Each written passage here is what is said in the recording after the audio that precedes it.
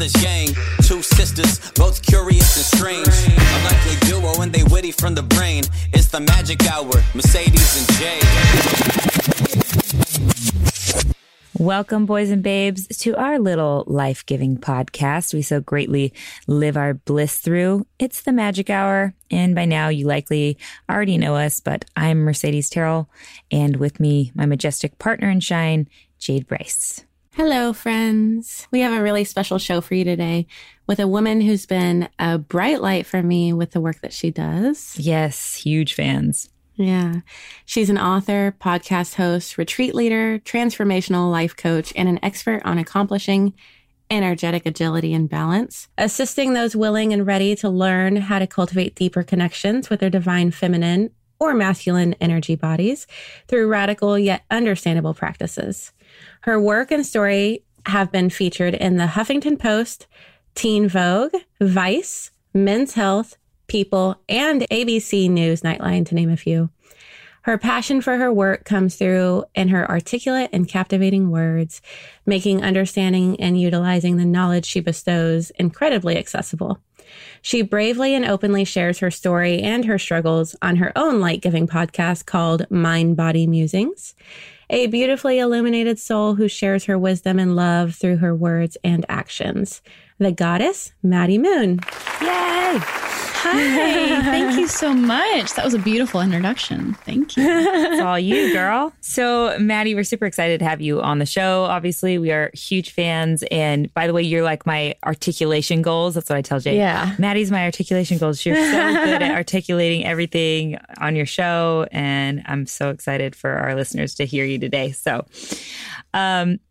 you have such a strong and relatable story, and the fact that you share, not only your teachings with the world, but also that you share your struggles so openly makes you incredibly heroic in my eyes. So maybe you could walk us through your story or your hero's journey, if you would. Absolutely. So first, thank you for saying that about articulation. I so appreciate that. Really, that's, I mean, for someone who wants to be sharing really in-depth, sometimes confusing, sometimes triggering messages, it's really touching to hear that it comes across in a way that speaks to you both. So thank you. Yeah. All right. So the place that I generally like to start my journey, it begins, I would say, in my upbringing, because I was raised in a very kind and compassionate household, but one that was very closely tied to their religious beliefs of right and wrong, their version of right and wrong, and what was allowed inside of the box and everything outside of the box we were not going to touch, we were not going to look at. And for me, I believe that we are all spirits having a human experience. And so as children, we are born as spirits already, spirits who are explorative and curious, and to be born in a way that you automatically could not explore, could not be curious with so many different areas, finding your own spiritual path, like that wasn't allowed. And just a lot of things, if either one of you were raised in any kind of religious household, you understand that there is a lot of black and white kind of thinking. And for some people, it works like amazingly. But since I was, and I always have been, very fiery, very passionate, very excited and explorative, it was a lot of pressure for me to feel like so many different avenues I could want to go down were not allowed. So it felt like there were parts of me that were not allowed, parts of me that were inherently bad. And because of this, I needed a way to cope, to feel safe, to feel in control, like most of us do when things feel out of control and we don't feel like we are liked, we are people pleasing, we are doing good. So I always wanted to make sure that everyone approved of me. I was doing good. God loved me. I was following everything by the book. And to deal with this pressure, I needed a very quick and easy way to feel in control. And for me, that was losing weight, exercise addiction. I had body dysmorphia. So numbers really became my mechanism for feeling that instant sensation of, okay, everything is fine. So if I counted my calories or counted the miles I walked or counted how much weight I lost, as long as I was counting, I felt kind of safe. I also had OCD in multiple ways. Like if we had a house cleaning service. And as a child, if they came in and moved something around, I would have a panic attack if they moved my picture frame 2 inches to the left. Wow. I wasn't in control of that. So I would just combust and explode. And my parents didn't understand this. They just thought like, she's got some issues, but she'll work it out. And that's a very old way of thinking, right? Just like toughen through it. It's a very toxic masculine mindset of just like move through it, get over it, stop being so emotional.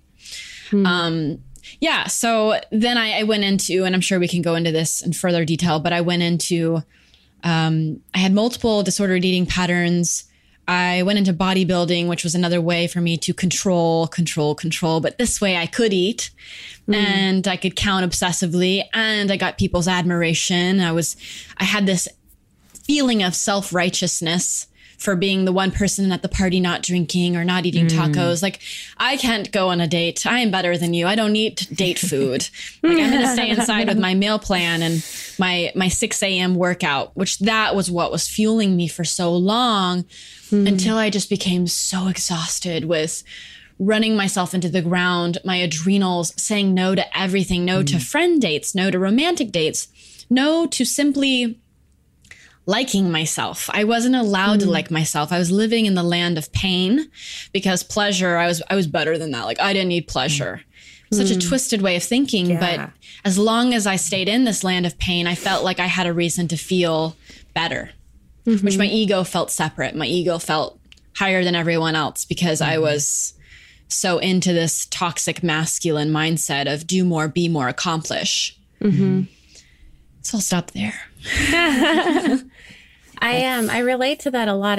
I was adopted into a really religious family at right before I turned 16, and it was pretty much cult-like.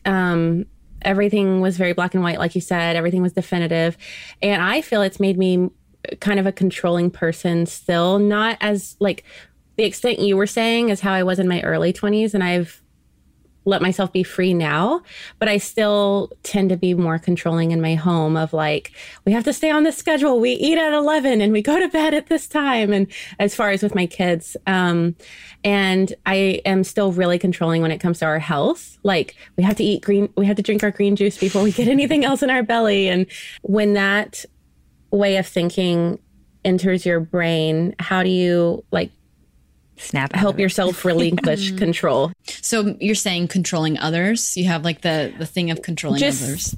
My household, I guess. All for the better, but it's still, when it's that controlling, it's not enjoyable for anybody.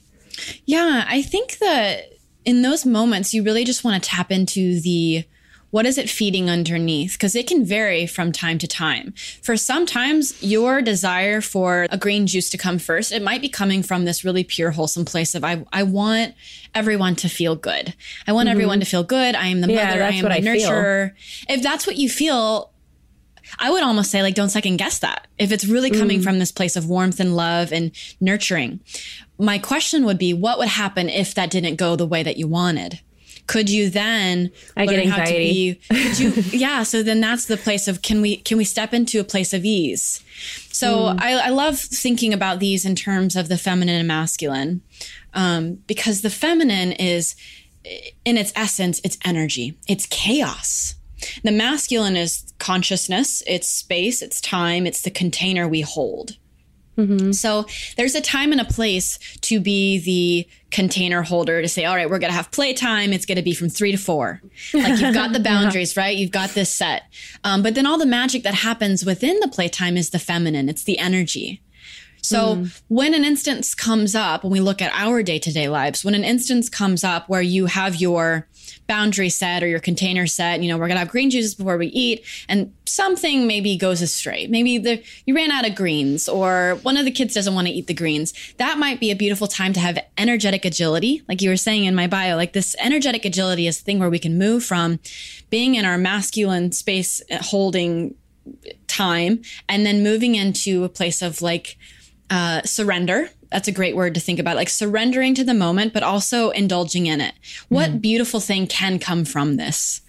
Instead of letting that anxiety take over, where you try to go even deeper into how can I control? How can I control? How can I control? How can I control? Like it just goes deeper and deeper and deeper. There can also be this really beautiful moment where you can go into a switch and you can go into your feminine of how can I make the most beauty out of what's already happening? I had this partner who one time said this thing to me, and it's never left my brain. I love it so much. But he said, whatever comes up, make room for it. Whatever comes up, make space for it.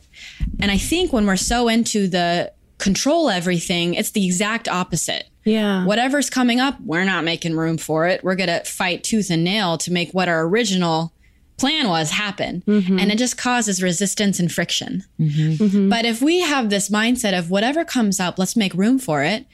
Oh my God. Like, do you feel the weight coming off your shoulder of just now making space for that? Didn't go according to the way our brains pre-planned it to go, but life really rarely does. And then you create something beautiful out of what did happen. Instead of what we wanted to happen, what did happen? What is happening? What can come out of that? Yeah. I love that. I'm going to practice that. Yeah. I also really love the way that I've heard you put words to defining and organizing the ideas around feminine and masculine energies. Could you enlighten us and our listeners with your understanding of all that? Yes, absolutely.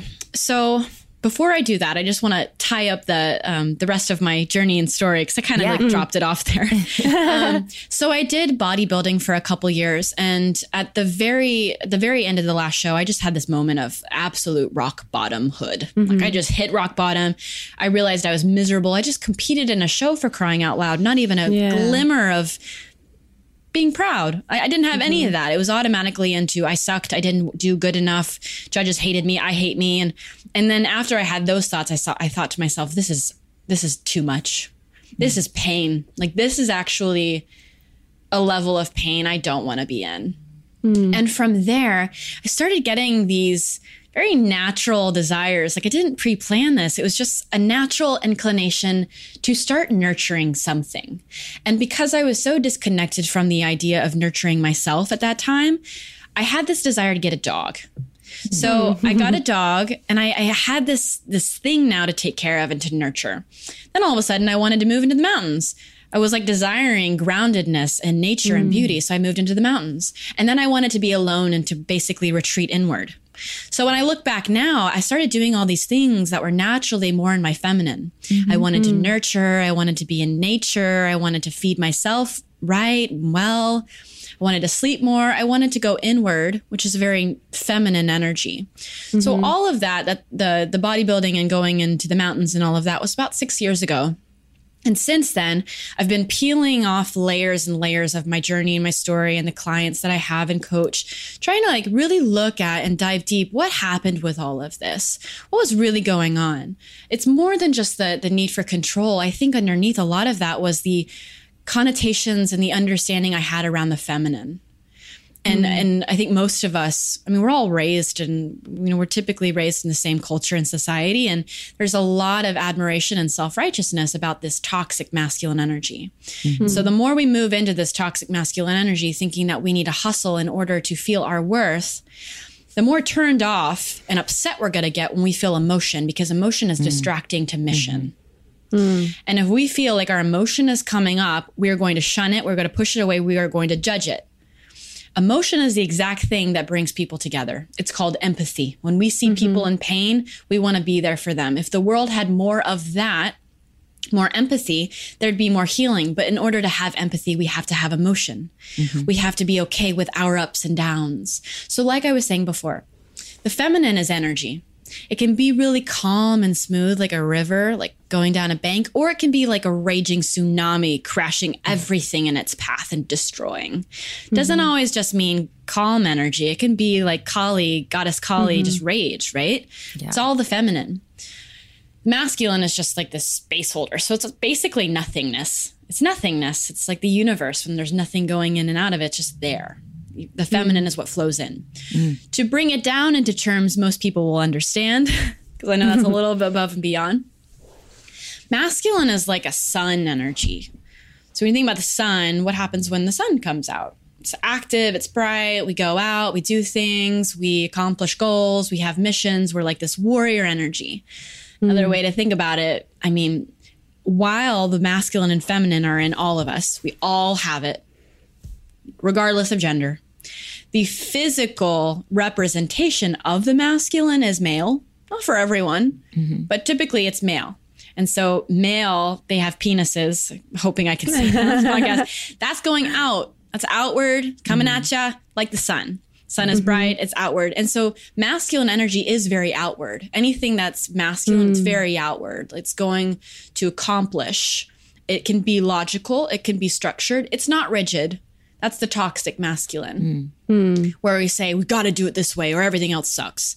That's rigid. That's not the pure version of the masculine. The pure version of the masculine is the one that sets boundaries around conversation at Christmas time when all the family's coming in telling you how to live your life. The pure masculine is the one that says, no, I won't take on that extra shift, but I appreciate you asking me.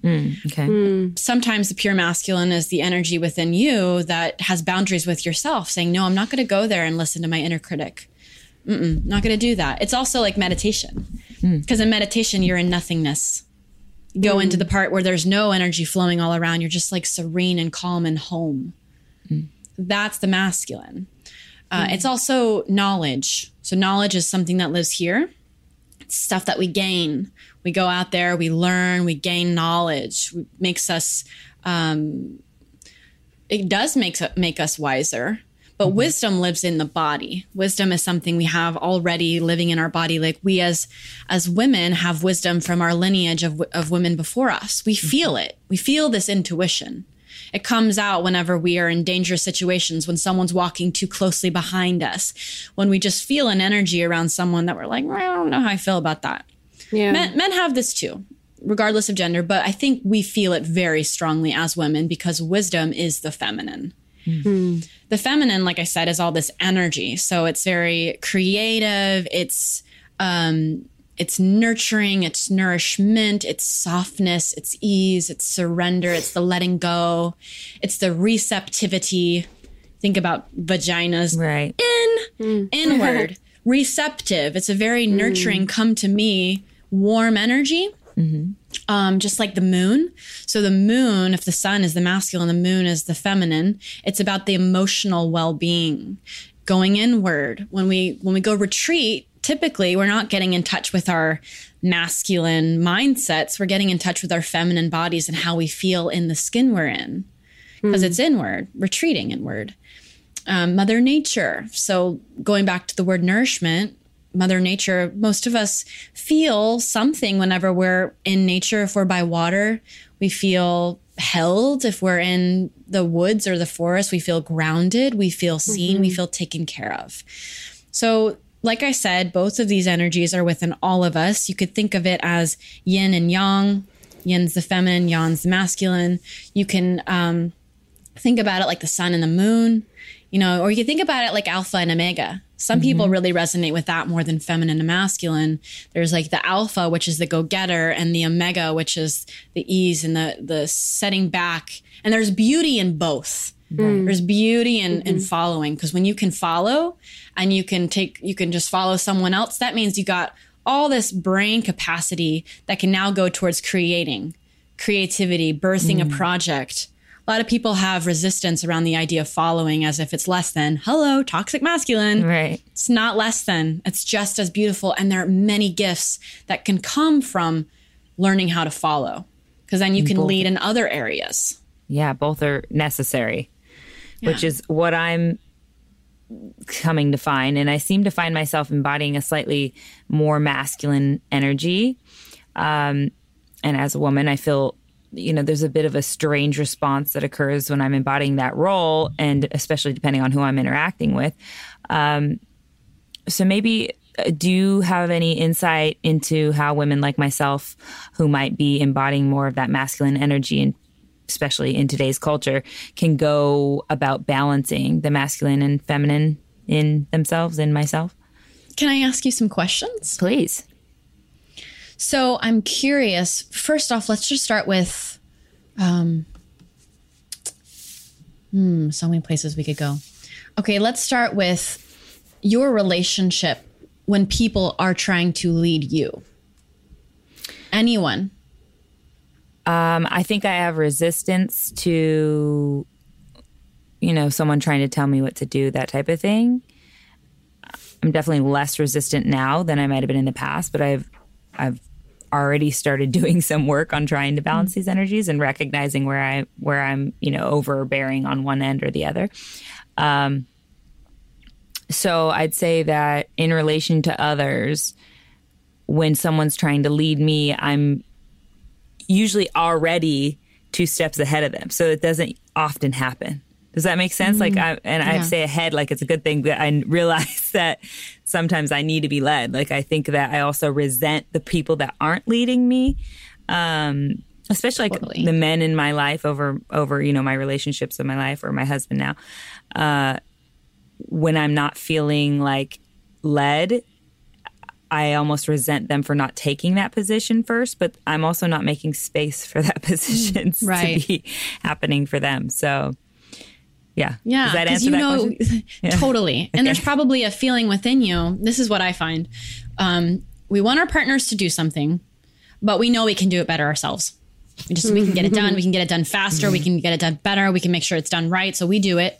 And then we create the resentment for them not doing it, not being the kind of man. That's what we might say in our head. You're not the kind of man who would do it right. So I'll just do it myself. So this is a beautiful place to start. I have 2 teachers I've worked with over the past 8 months. One of their names is Kendra Kunov, and she gives this really beautiful example here about how we as powerful women, we're all powerful women here. We know how to do things. We know how to pick the restaurant. We know how to get the right cereal we need at the grocery store. We can do all of it correctly. And so that's what makes this so much better, is that we're not actually helpless. We're not helpless. We can help ourselves. But if we want to calm our nervous systems, so our nervous systems right now are probably very much in a space of must do. Most people are, men and women. We must do to feel calm. So my nervous system back in my past, whenever I felt anxiety, I would need to have numbers to feel safe, to calm my nervous system. So I had to go through a period where I retrained my nervous system to feel safe and letting go.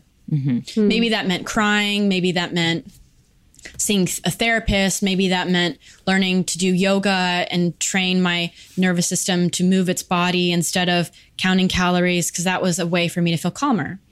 So for you and for me and for any woman who's listening who isn't giving your partner a chance, as Kendra, my teacher, says, we must let them lead badly. We have to get ready for them to lead badly at times, not to do it perfectly, especially if they're now having to relearn and they might be nervous because they're afraid they're going to mess up.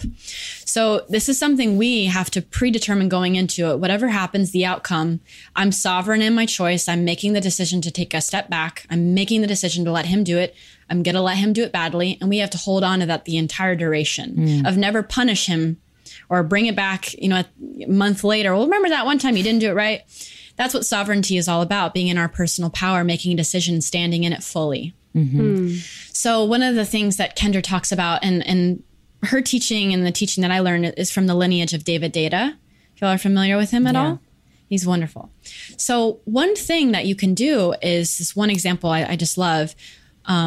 Whenever you're picking a place to go eat, and you might be absolutely certain that you want to be eating Italian food one night, or you know exactly the restaurant you want to be eating at. But this is a beautiful opportunity to let him lead and you learn how to be guided. Because maybe he knows something you don't quite know. Maybe he knows that actually what you would really love tonight, even if you're not thinking about it, you'd love sushi. You'd love sushi. I just know sushi would be good for you.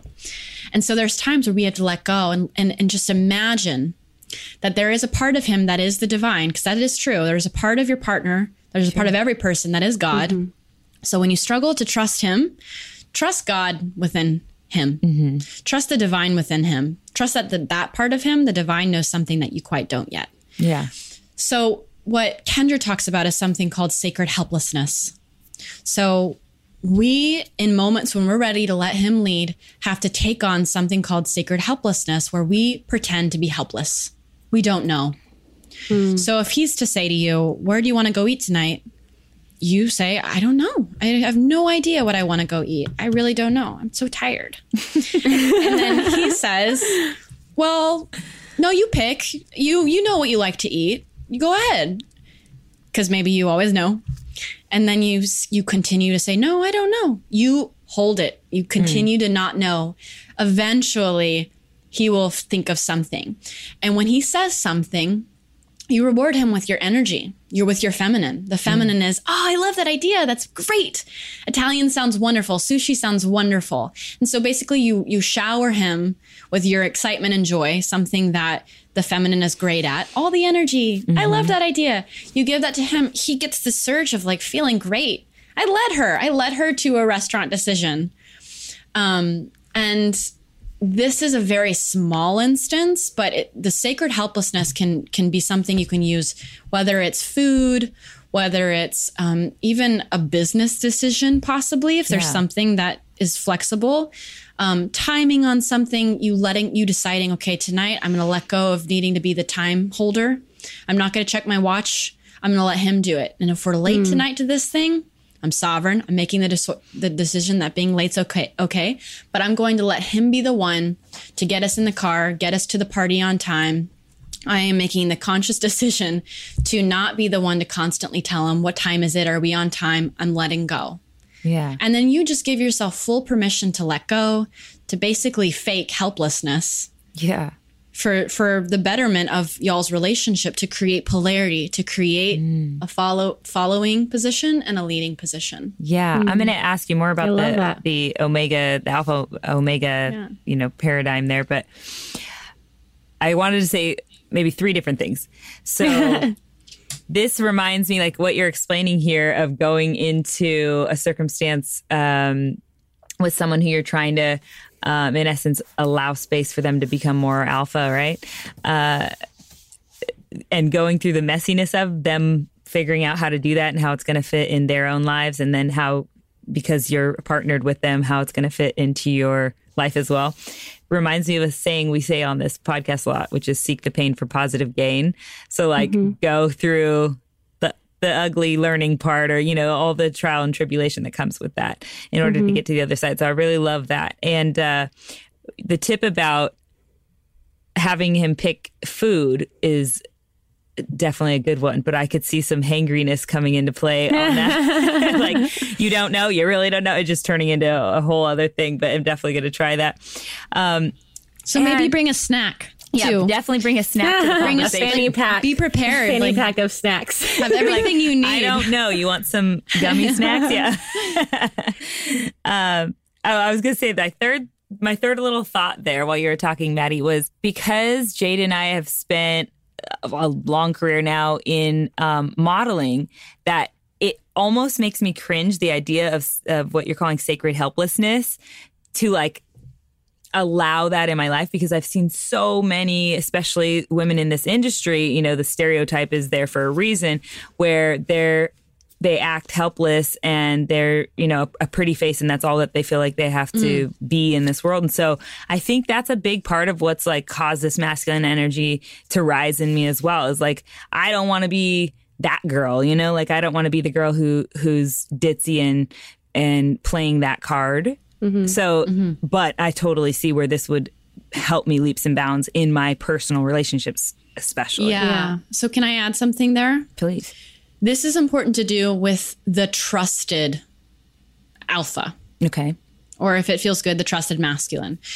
This is something you have discernment around. So I am not going to go into a bar by myself and be like, who wants to buy me a drink? I don't know how to buy one. Because I know that's setting myself up for a situation that's uncomfortable and is going to re-traumatize the fears around being in the feminine.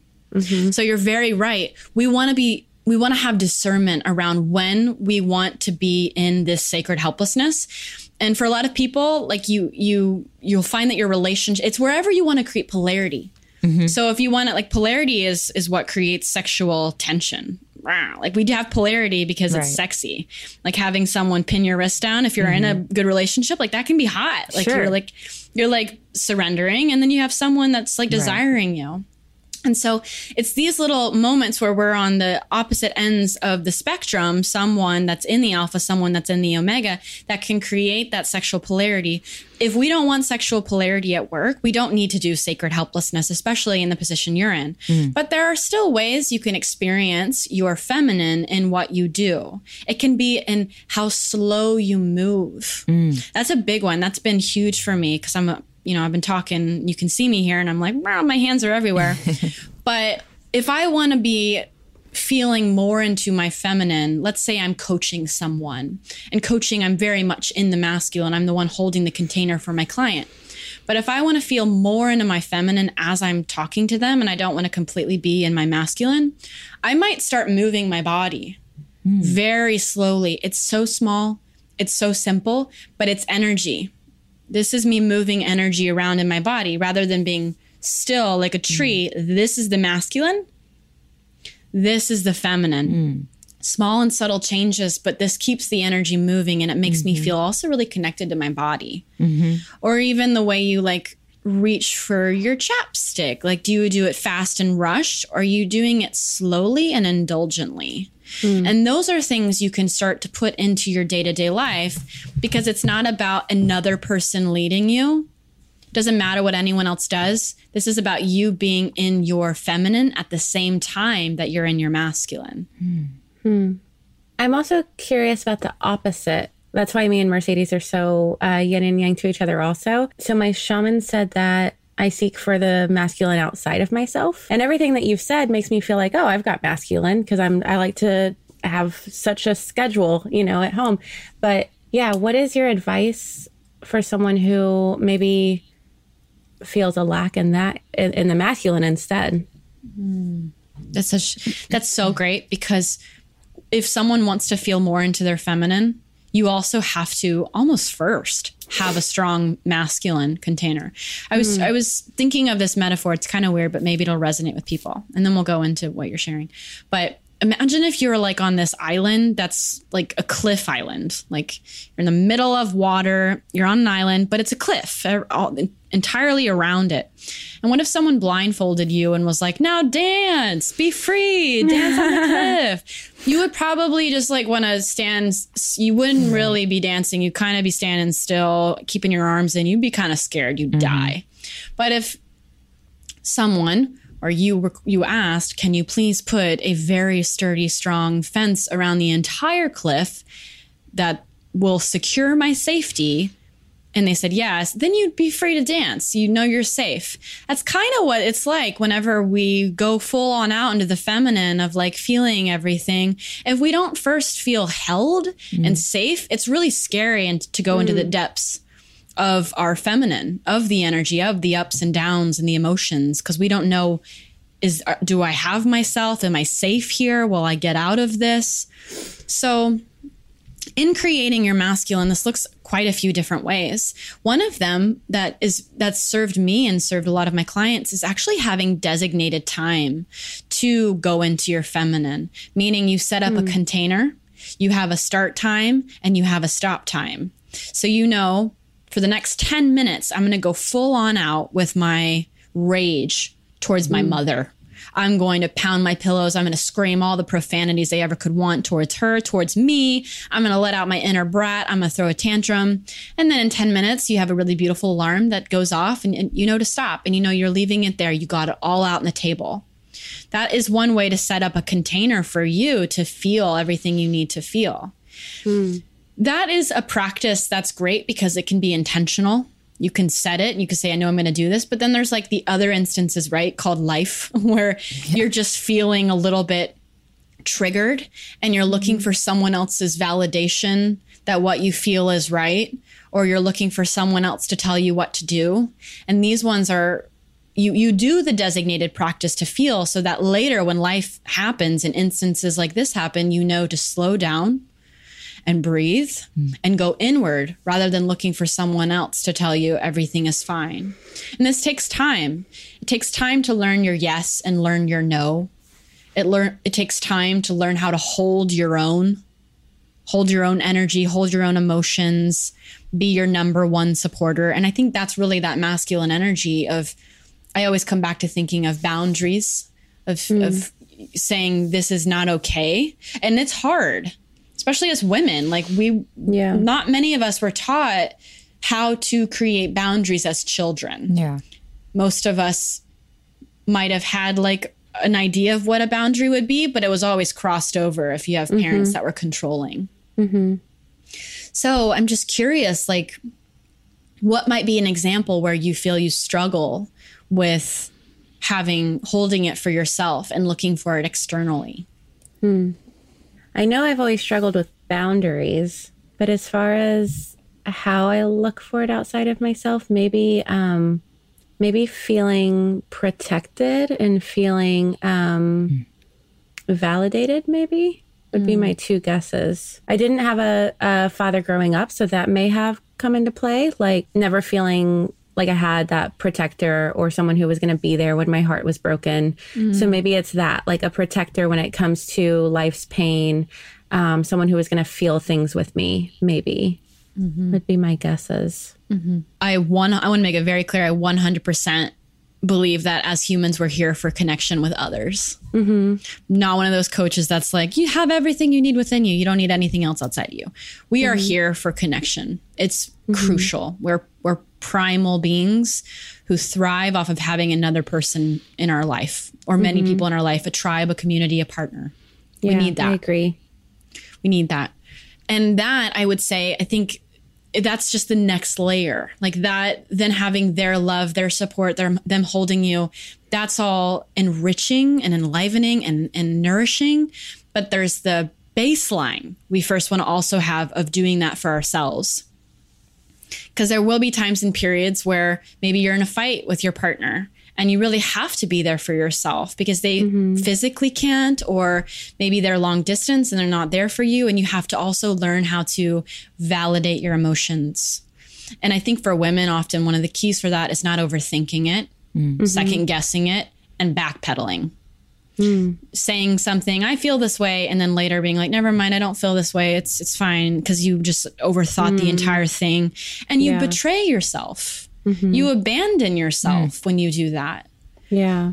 So the way that we, as the feminine, oftentimes we like to complicate things. We like to backpedal out of a feeling that we have because we second guess the feeling with logic. Well, A and B shouldn't equal C, so I shouldn't feel this way. I think the warrior within, the masculine within, lets all of that overthinking go and instead says, this is how I feel. I'm setting a boundary with myself to not let myself overthink this. And I'm just going to be with this feeling. And that's when you have your practice where you have 10 minutes to feel the emotion all out. You get out of the head, you get into the body, and you nourish your need to feel and validate whatever's coming up for you by expressing it. And that's how it's released and rinsed out. Yeah. I love that idea of that practice. Yeah. Yeah. So what's at play when we're in our own like pity party, or when we're playing the victim card? Yeah. Is that more masculine or feminine energy that's coming out? So there's the masculine and feminine, and there's toxic of each. Okay. And so I think that's the toxic feminine. Because it's not being sovereign. Like a lot of time, like kind of going back to the example of the resentment that can build whenever our partners don't do what we want. Or if we're single and we go into the story of this always happens to me, I always date this kind of person, this kind of person. We act like we didn't make the choices and decisions. And instead of simply being with the pain of, oh, this sucks. This sucks. I'm going to feel my emotion. I'm going to feel it fully. I'm going to cry. I'm going to have a whole day to myself where I just feel my pain. That's not a pity party. That's just feeling your pain. Yeah. The pity party happens when you say, this always happens to me. I'm not empowered. The world's doing this to me because you made the decision to date this person, to see this person. You made the decision to put your heart on the line. Yeah. That's a key. You breaking up with the victim. Yeah. You in the moment, like you made the decision to put your heart out there. So there's always the opportunity it can be hurt. But it's not because this always happens to you. It's because nothing's really in control. So are we really ever the victim then? Or I know we're always creating our own reality, but I feel like sometimes we can take that too far and then we become the doormat or we're manipulated easily because we're like, I refuse to be the victim. I did this, myself. And that's not always the case for sure. If someone was raped or harmed, you are the victim. Mm-hmm. And it's not that would not be an instance where you go, well, I did this to myself. I walked outside the door. I asked for this and I'm in control.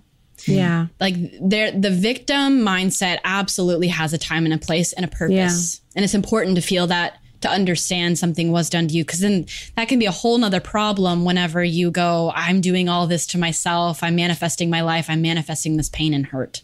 Mm-hmm. Yeah. So I'm glad you asked that question because I do like to make that clear. Yeah. Being a victim is a thing.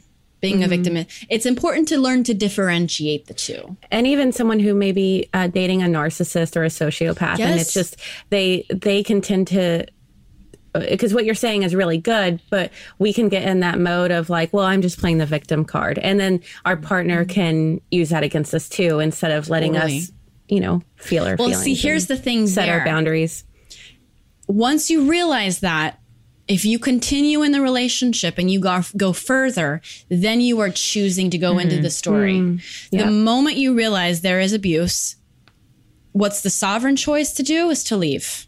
You have and responsibility if you stay, at that point. you have a responsibility. If you stay and you every day wake up and go, this always happens to me. This always happens to me. Yes, because you are re-traumatizing yourself by every day consciously choosing to be in a relationship where you know this is going to continue to happen.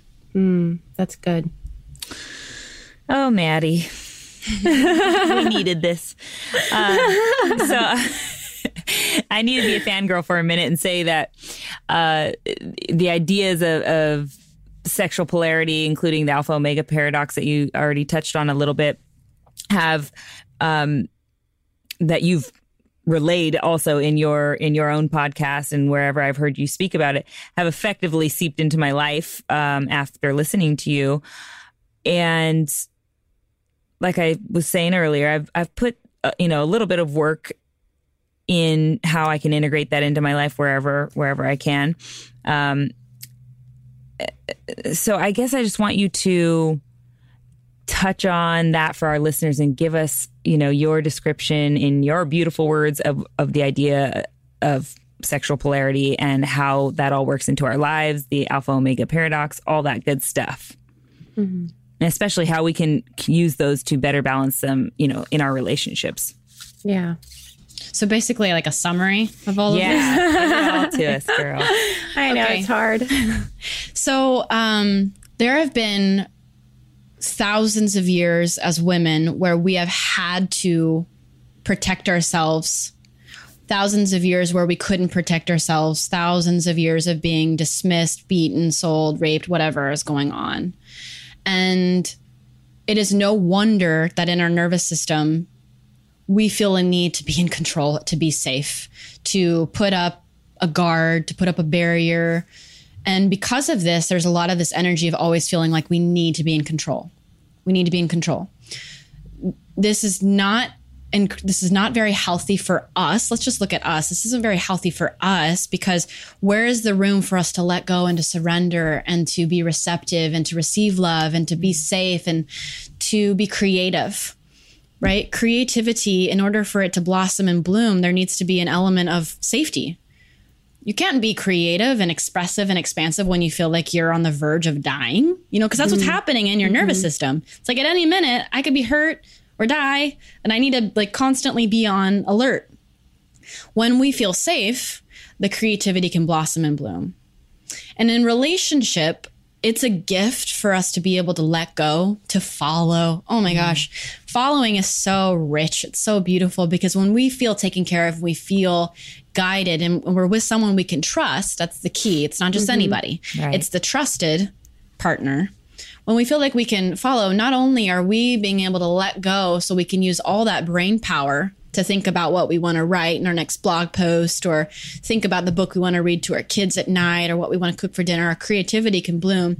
We're also getting back in touch with our bodies because we're no longer in the brain. So we're more in touch with our bodies, our sensuality. When we go into that place, we're obviously being really nourished, getting back in touch with our bodies, feeling our feelings. It's very nourishing. It's also very nourishing for our partner because he gets to step up and lead, which is great for the masculine. They love leading. He gets to step up and lead. He gets to know he's taking care of someone. That feels good for him. It feeds him. And then he sees you more in your sensuality. That feeds him. So whenever you are on the polar opposites, there's this alpha, there is this omega, the space in itself it's a bridge to cross. Esther Perel, I think, talks about this, but it's a bridge to cross the polar opposites. It forms a bridge, and that creates the sexual, I don't want to use the word tension, but like that's what it is, sexual tension. And it's the feminine and the masculine. And I think that when you have decisiveness around where you want to have this dynamic, and sometimes it can be in partnerships. Like I'm sure y'all two have experienced this before. One of you may really be feeling more of that creative surge, but for you to be able to go into that creative realm, someone else needs to take control of the time you're meeting the guest or the time y'all are having a podcast, when it's going live, all of that. So this can happen in partnerships. This can happen romantically. Sometimes this happens in our own family units with our mom and dad. Letting your dad lead for a second. You just kind of sit back and relax if y'all are going out to eat as a family, right? So in my own life, this has helped me mostly. It's definitely served my relationships, but this has helped me a lot as a woman. Just to have time when I can let go and I can stop being totally in control, especially with clients. Like it's so important to have off times, or the resentment will build about having to be it for everyone. So it protects the relationships because it protects either party from going into the land of resentment. You get back in touch with your feminine body, which is rewarding for you and is rewarding for him. I love that. Yeah, that's so powerful. I know I'm integrating it into my life, but I want it faster. But that's just my masculine telling me I need to do it all now. And I can see in my own life currently that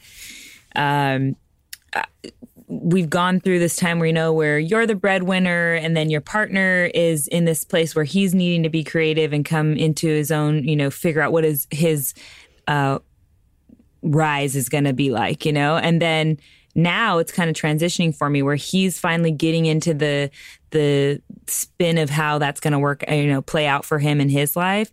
And that's allowing me to feel a little more secure, especially financially. Like I think there's a really big correlation to, finances, of course, in a marriage or a serious relationship that takes so much stress and strain to focus on, that when you're the person focusing on it, you are not able to get in touch. It feels unsafe if you are financially unstable. So you have to, like you're saying, Maddy, earlier, you have to focus on that in order to put food on your table and everything else. But that takes away from your ability to be creative and to feel, that relaxing that comes with being secure. Yeah. Yeah. London Angel Winters has a book called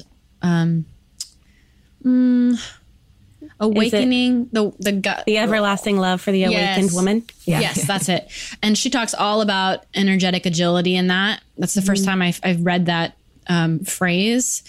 And so if anyone is interested in that, because there are times where your partner, if he is typically the alpha, will want to be an omega and needs to be an omega. And then that's when we do the energetic agility. Then we go into alpha so he can let go and take a bubble bath and have food ordered for him and rest. So that's a really great book for anyone that wants to dive deeper into those two, the energetic agility part. That book literally arrived at my door as I was setting up for this episode. So really? Yeah. Oh my God, it's such a good book. I love everything. It's been in my cart forever. And then we booked her as a guest. So I was like, okay, I'm going to go ahead and just that. Yeah. Yeah. Oh, you're going to love it. I can justify now. So each week at the end of our show, we both, Mercedes and I, do a segment where we relay a magic trick in which we describe some tool or practice for our listeners to implement into their lives if they choose. And knowing that you have some incredible practices and teaching in your arsenal, I thought I'd ask you if you have any magic you'd be open to sharing today. Any tools? Practices. Tools and practices. I don't want to be one of the people that are just like meditation. Yeah. But I will say, I'll be specific about it. Vedic meditation. Okay. I was someone who could not meditate, and I just kind of let go of the idea of meditating. I just got my little 300 meditation badge. So I've done 300 now of these Vedic meditations. Wow. It's life-changing for any woman who's listening who's masculine-minded and perfectionistic. Vedic meditation, especially for the kind that thinks you can't meditate. Vedic is the kind that you use mantras and sound, and it's very sacred. So you'll have a teacher give you your mantra. You do a 4-day thing with them. You never speak of it or share your mantra. It's very private and sacred. Oh, that is my number one tool in my life, because it not only has it helped me to be slower and clearer, but it has done all of the hard wiring and rewiring and work for me. It's effortless. That's the beautiful thing about Vedic meditation. It goes in, it does all the different pathway rewiring, whatever the things are that happens in your brain when you meditate, but it's so effortless. All you have to do is your mantra, and it shows the difference in your anxiety. I used to be very anxious, and that combined with CBD oil, and dancing, those are the three things. My team now. Love those magic tricks. So is I Vedic love all three. meditation similar to a transcendental practice? Yes. Okay. I don't know the exact difference. The thing that I think is a little bit different is transcendental meditation feels more corporate, more packaged, programmed up, more seminar-like. Every time I've gone to Vedic meditation houses, that's really all I could say, because we have circles and houses. It's just like drinking tea and sitting on sheepskin rugs, and we talk about consciousness. It's not corporate at all. It's really rural feeling, really Eastern feeling. It feels more in touch with the ancient traditions. And whereas from what I've seen, transcendental looks a little bit more packaged up. And seems it's going in that direction, unfortunately, huh? All right. Actually, I was gonna ask about a little magic trick that I've taken from you, which is your pleasure practice. If you could explain what that is. Yes. So a pleasure practice is a time where you maybe, you set a container, again, like they're masculine, you set the container of 10 minutes, but you go into embodying whatever emotion is already coming up with combining it with pleasure. So a lot of times our brains like to separate any emotion from feeling good. If we feel anger, we don't feel pleasure. If we're angry, we're full on angry. But what if you could learn how to be angry and also not abandon your pleasure, your God-given right to feel good in your body? So in a pleasure practice, again, this was taught to me by Kendra, you will set aside 10 minutes of time to put on music, set the container, put down your sheepskin rug, light candles, put on music you really, really, really love, or represent whatever emotion you're in. Maybe you're angry. Maybe you need to put on a rage playlist. Yeah. But you move your body indulgently, expressing this emotion, but also feeling something in your body that feels really good. So maybe as you're going deep into the place in your heart that feels pain, you're also doing hip circles, and you're also touching your face ever so lightly because that feels really good on your skin. Maybe you have a window open, you feel the sun coming out on you, and you're really in touch with the warmth you feel on your body and that pain. So you could be feeling a whole bunch of sensations at once, and it might be kind of confusing, but the point of it is to get in the body and out of the head, to be in the pleasure with whatever else is naturally coming up. Rage, happiness, joy, confusion, ego, whatever's there. And also learn how to feel pleasure and not abandon pleasure in your skin. I love it. And to that idea of feeling pleasure and pain at the same time, this is a total segue, not on our list of questioning, so I'm going to go rogue, but because we've been talking to a lot of other guests previously about open relationships, and it seems like such a painful thing that my ego goes, hell no. But at the same time, the way they explain it is, it also gets you to realize that you can love others while loving someone. You know, you can love many people at once, and you're asking you're giving your partner permission to experience as much love as possible. But in order to do that, you have to be able to hold the pain of whatever the ego brings to that, at the same time as feeling love for your partner, your significant partner, and any others that you bring in. What are your thoughts on open relationships? I come from like the acro yoga community, and a lot of them are in open relationships. So I've seen it. I've got, a lot of people in my circle have open relationships. Not for me, because I'm a Leo and I'm a queen and I want my king. And I'm very like, you're mine. But I absolutely see what you're saying. And I think that's really beautiful. And as my other friend said, it takes emotional acrobatics to have an open relationship. Emotional acrobatics. So you have to learn how to bounce between the feeling and the understanding and the, what's the word called? Compersion. Whenever compersion means you find pleasure in someone, in your lover's pleasure. Okay. So you get a feeling of joy. It's a word that I know is used often in open relationships. You get joy whenever you see someone else, your partner, in joy.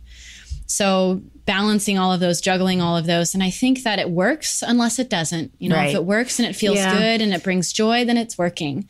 So it works until it doesn't. And then I think at any time, it's important for each person to be honest with themselves about how they're feeling in the relationship. And I'm assuming you would have to have really beautiful communication skills for being able to share your feelings, and the other person hold your feelings and listen to you, and no one feels dismissed or disregarded.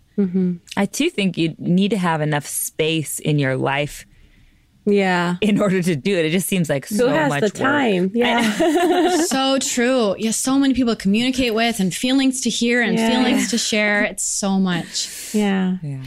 We also have a question from the Magic Mob, which is our tribe of listeners. David on Instagram asks, with so much turbulence and confusion around the term feminism currently, I was wondering if you could shed some light on where you feel this word is being misinterpreted or misdirected, and what might be a solution for this. Well, I think feminism has done a lot of beautiful things in our society, a lot of beautiful things, like the Me Too movement and speaking up and us really finding our voices. I think for some people, there is a misunderstanding that feminism is about, and this isn't everyone, of course, but for some people, it's that the future is female. And I don't believe the future is female. I think the future is human. The future is... I love that. It's divine union. I think the future is a we, not a she or not a he. And the solution to this is more not even understanding, but more compassion. More compassion for each parties. I'm actually hosting a interview series with a bunch of men, and it's called Trusting Our Men Again. And the interview series is all about how can we as the feminine learn how to trust our men again so that we can have divine union. So me and one of my soul sisters, Nadia Manla, are hosting that so that we can have these conversations. Like for now, that's what our solution is having conversations with men to understand their side, to hear how are you feeling repressed? Because there are men coming out saying that they're getting a lot of hate from women right now. And I think that's called witch hunting, and everyone's pointing fingers. So what we need is less pointing of the fingers, more compassion, more recognizing the God in each other, and letting go of any gender being the gender, and instead looking at all of life as just human. Go ahead. Where will we be able to find that interview? TrustingOurMenAgain.com. Okay. Cool. I want to say, I don't know why this slips from my head all the time. Our URL is trustingourmen.com or trustingourmenagain.com. This always slips from my head because we haven't actually hooked it up yet, but it's coming out in January. So we're almost there. It'll be coming out soon. We'll put it in our show notes. Yeah. Awesome. Yeah. And I just wanted to add to that, or maybe double back on that this current rise of the feminine energy, the rise of feminism that's happening now, maybe a good way to look at it as well is that the feminine energy, like you're explaining, is this energy that allows for receptiveness, allows for space to be held for both the masculine and feminine to exist together and be balanced. So in a way, the rise of the feminine is really just a balancing of the two instead of going so overboard. Because I feel like when we go overboard with it's going to be, it's this feminine energy is going to take over the world. It's like, well, the whole idea of feminine energy is to allow for the balance to happen, to have the receptiveness. So it's like you can't really take over with feminine energy. In a way. And it's the feminine rising, the divine feminine era. This is for everyone. This also means that men are now learning how to recognize their feelings. Men are learning how to stop grinding themselves in the work because they need to make more, and they're not paying attention to their kids because they're letting work win over emotion and feeling and connection. So the feminine is everything. It's also about healing our planet Earth. Yeah. So it's not just about women rising. It's about... sounds cheesy, but it's about love rising. It's about love rising, more compassion, more nurturing, listening, truth. It's a lot of really beautiful things rising. And so I want men everywhere to understand that this era is about you letting go of the beliefs that you need to be tougher, stronger, bigger. This is for you too. This is so that you're receiving more love from your counterpart, from your wife, from your girlfriend, from your best friends, letting them become softer, and also you become softer so that you can show up for yourself in a more loving way, and you can show up for your relationships in a more loving way, and your brothers. So releasing that toxic masculinity you were talking I love that so much. Yeah. So powerful. There was another question from one of our followers that was from Cheyenne. And she asked, how does the imbalance of the masculine and feminine energies play a role in creating a crisis like the hashtag #MeToo movement? What I would say to that is if he can't read himself, he can't read her. If, let's assume that this is for people who weren't trying to be malicious. If he cannot read his own feelings, his own body, his own emotions, he cannot read hers. If he feels that he needs more power in his life because he's living the toxic masculine, he's not going to listen to her requests, right? So if he is taking advantage of her, he's not feeling her body, he's not slowing down, he's not listening to her, he's not taking her word as truth. And I think this is pretty well known. But then on her side, if she's not speaking her truth, if she doesn't have that masculine energy to say boundaries and say a firm no, or trust her no and her yes. So there's a lot of just confusion. There's a lot of confusion of not feeling your feelings and not knowing how to speak your truth. Yeah. And the Me Too conversation is a very, very, very big one and long one. But I think as the best way to summarize it would be that, and just everything else that we've talked about, there's just this toxic culture of doing more, being more, gaining more power. And for as long as we are more concerned about things like that and looking externally to feel powerful and finding our power through what we conquer, right? External conquerings, there's going to be a dismissal of people's voices, a dismissal of truth, and a neglecting of caring about their emotions and their feelings. So hopefully that answers that question. Yeah, I think it does. Yeah, I think so. Yeah, I love that answer. I was going to move on to this Pick Your Poison that we have from Jessica on Instagram. She asks, would you rather go back to age 5 with everything you know now, or know now everything your future self will learn? Oh, go back to age 5 for sure and know everything that I know now. That'd be amazing. Yeah, I wouldn't want to know everything up front that I would soon learn. Okay. That's what she was asking, right? The second one? Yeah, age 5 with everything you know now, or... I like the mystery. I like, if I was at age 5, because then what would I learn at age 6, 7, 8, 9? Like, I would know all of that. So the future is still a mystery. And I like that. Yeah. I think you gain more that way for sure, right? Yeah. Yeah. I think I pick the same thing. You're really good at articulating your answer. So whenever you say something, it's like all my feelings are like my, I don't know, avocado became guacamole or vice versa. I don't know. But how did you get to the point where you do articulate so well? Was it through reading a bunch of books or? That's a good question. I think slowing down is really key. That Vedic meditation has helped me a lot. I'm telling you. Yeah. It has helped me a lot with forming my, or I would say creating a connection between what I'm feeling in a moment and then my brain. Like, how do I articulate what I'm feeling in this moment? And slowing down, like letting myself first feel into a question, think about how that question makes me feel. And sometimes it sounds strange, but I will like read what I am saying before I say it out loud. I'll like read it along. Yeah. Because I stutter a lot and I can talk way faster than what I am thinking. So I can stumble over my words sometimes. So that helps me to slow down if I'm actually reading what I'm saying out loud. Yeah. And I think my podcast as well, I've had my show for 5.5 years. So it's a lot of talking. It's a lot of talking about the same things too and learning new ways to say it. And then also with my coaching, I think coaching has helped me a lot because I hear their internal workings and I can slow down and feel what would serve them the most with what they're going through. And then I have all these different people with different flavors and I learn different ways to say the same thing pretty much because it always comes back to more love, more feminine, more masculine, more boundaries, more spirit. Is all of that also how you cultivated such a deep relationship with your intuition? Yeah, I was going to ask the same thing. Jade? Jade. I think that's the whole backpedaling thing has been really powerful for me. Not backpedaling.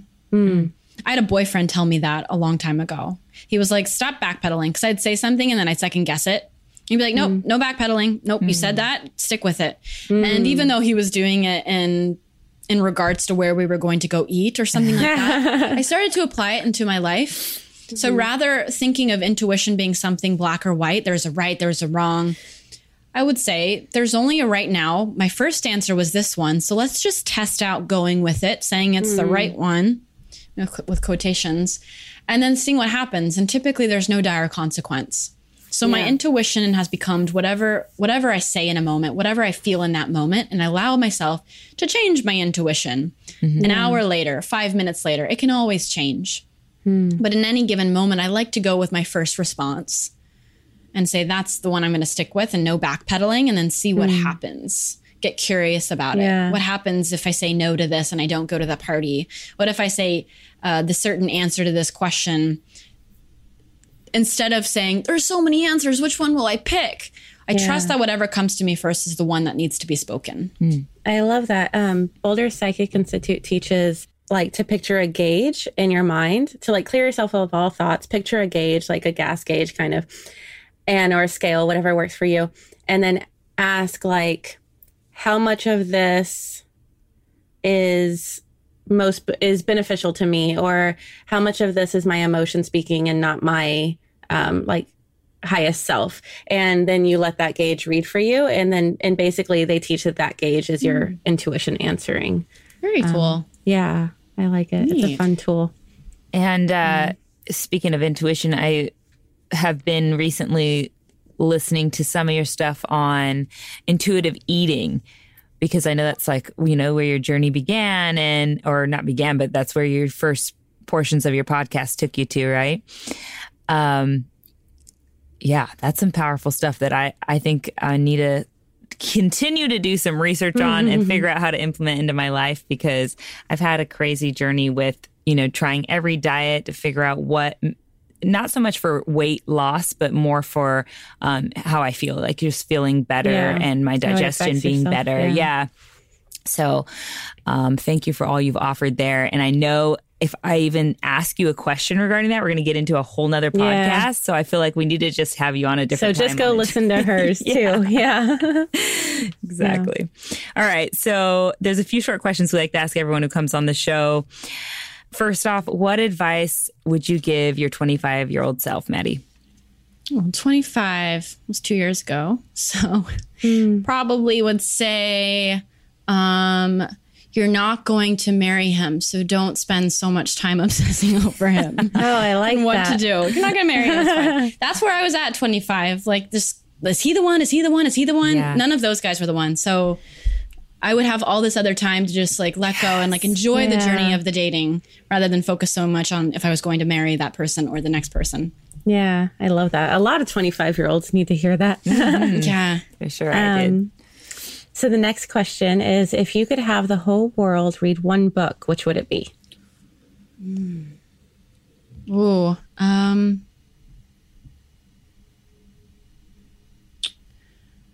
I would say most likely, I would say The Untethered Soul. It's been a while since I've read it, but I remember that was one of the first times when I got a perspective on looking at my emotions in a different way. And it helped me to feel my emotions more because I wasn't so immersed in them. And it's really, really powerful. I know this is a top, in the top 3 favorite books for a lot of spiritual coaches. And have you all read it? Yeah. I own it, but I haven't. I have probably read the first or 2 chapters, but I have not finished it. So I need to pick it back up. I've read it twice, and I feel like I've read it twice because I'm trying to connect with it as much as some people have expressed they've connected with it. Like I said, one person's articulation of a subject might be totally different than the next, and it's going to be received by whoever's watching, listening, or reading it differently. And for me, it was more like The Power of Now spoke really deeply to me. I could list a million other books, but Untethered Soul, I got some great pieces out of it, but it wasn't, just wasn't one that was I was fully on board with. Yeah, I read his second book, his other book, and I did not like that one. Wow. I stopped reading it. It bothered me for some reason, but I loved the first one. But yeah, that's really true. A lot of books that I actually recommend to my clients don't resonate with them. It's really funny. I'm like, this is the best book ever. And they're like, I don't really connect with it at all. Yeah. I'm like, okay, well, try this one. I almost think too, it's like a time that we read it, right? Like it's like, could even be hormonally when we're reading it or when we first start it. And then once that's set in stone, we forget the rest. So. Yeah. If you could whisper one phrase to everyone on the planet, what would it be? Deeper the no, deeper the yes. Ooh. When you deeply say no to something, you're deeply saying yes to something better. I love that. You were ready. Yeah. I love that one. I love it so much. It just like speaks to my soul, gives me empowerment to say no. I love that so much. Well, Maddy, before we let you go, where can people find you and your work? You can find me at maddymoon.com, MADDY, moon.com. And I'm also on Instagram, Madeline Moon, MADELYN. And you can find my podcast, Mind Body Musings, on iTunes, Stitcher, and Spotify. And that's about it. Yeah. Cool. Awesome. Well, thank you so much. This has been a pleasure, Maddy. Yeah, thank you so much. Welcome. Thank you for having me. This has been so much fun. So in depth, so juicy. Thank you. That was pretty damn cool. I'm so excited that we are sharing this with our magic mob. I think you guys are, I don't know, if you heard what I heard, you're going to move mountains with her information. So yeah, I feel like I have a lot of homework. Yeah. Oh, for sure. Which is the hard part, right? Hearing it is fine and jolly, but the homework is the work. And as much stuff as I've already listened to of hers, I was literally writing notes during our whole episode. Like, I'm going to have to do that. I'm going to have to implement that. But so cool. All right. Well, what do you have today for a magic trick? A little bit of magic. Let's see. Okay, so I have how to feel seen by others and quickly. So I'm sure we're all familiar with what it's like to meet someone who you hit it off with right off the bat.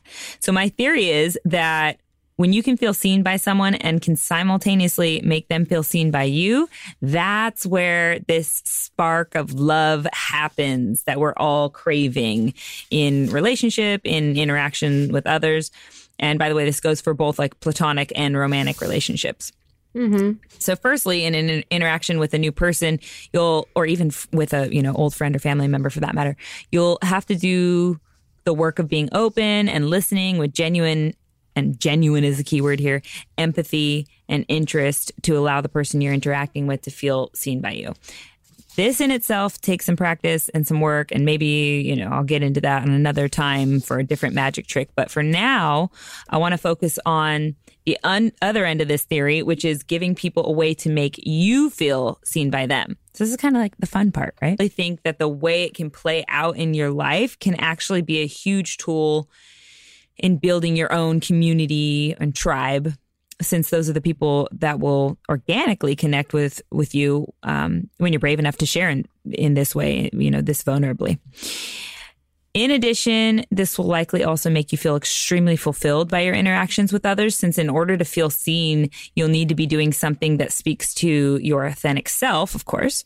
Something that lights you up, something that lets your light shine and be seen. So the trick here is knowing what we want to be seen for, which is sometimes the hardest part to figure out. So your first step towards figuring that out is writing down hobbies that, light you up, things that you love doing, maybe things that you would spend your entire day doing if you could be paid for it. Those are the things that light you up. Those are what you're looking for here. For Jade and I, this is our podcast. We love doing this. It totally lights us up, passionate about it. So once you've done that, now the task is being able to articulate those items and what it is about them that light you up out loud. So you want to be able to say these things out loud to a, ideally at some point, you want to be able to say them out loud to a person so that it comes across to them as exciting as it is for you. So that's where you work on this articulation. Write it down till it makes sense to you, till it sounds clear and clean to you. And you might even practice saying this out loud in a mirror a few times so that when the opportunity presents itself, you won't be worried about getting your words out right, because you'll already have, it's already something that lives inside you anyway, but because you've practiced it and you've articulated it, you'll be confident in the way it's going to come across to someone who's willing and ready to receive it.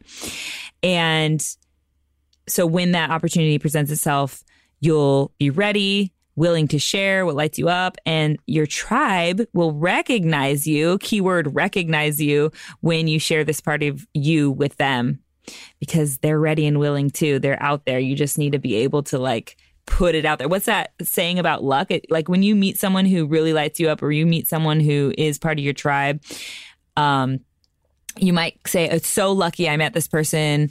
But the reality is it's all about where opportunity and preparedness meet each other. That's the definition of luck, right? Mm-hmm. So if you can have those ready for your tribe, and then all they have to do is recognize you, it's going to be magic, people. Yeah, I love that.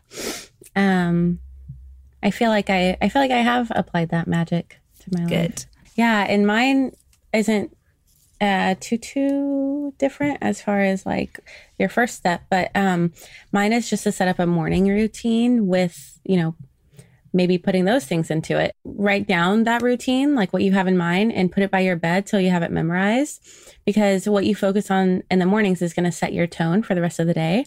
So you want to set up a routine that empowers you, supports you, and fortifies you, and gets you in the right, mode for the rest of your day. This can be as simple as expressing gratitude before your feet hit the floor,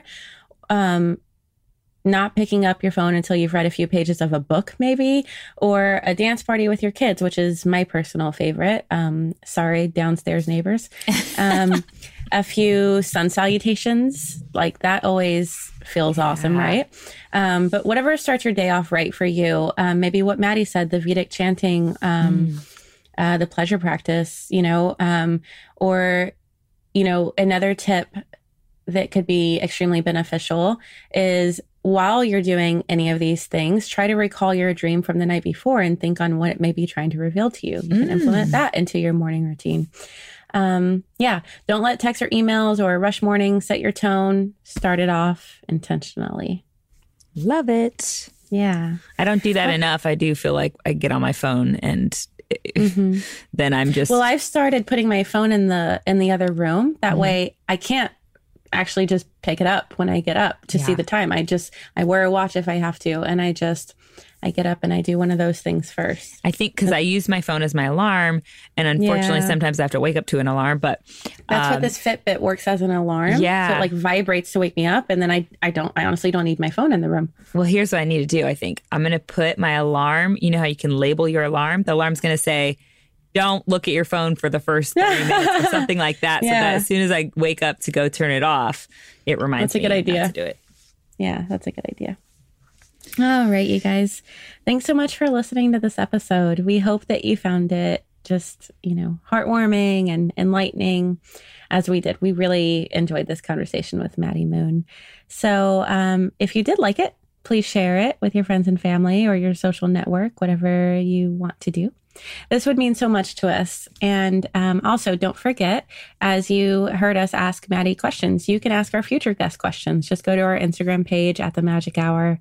And lastly, talk to you guys next week. Until then, be a light. Thank you so much to Maddy Moon for being on our show today, and to @RayToneRoyal for our intro jam.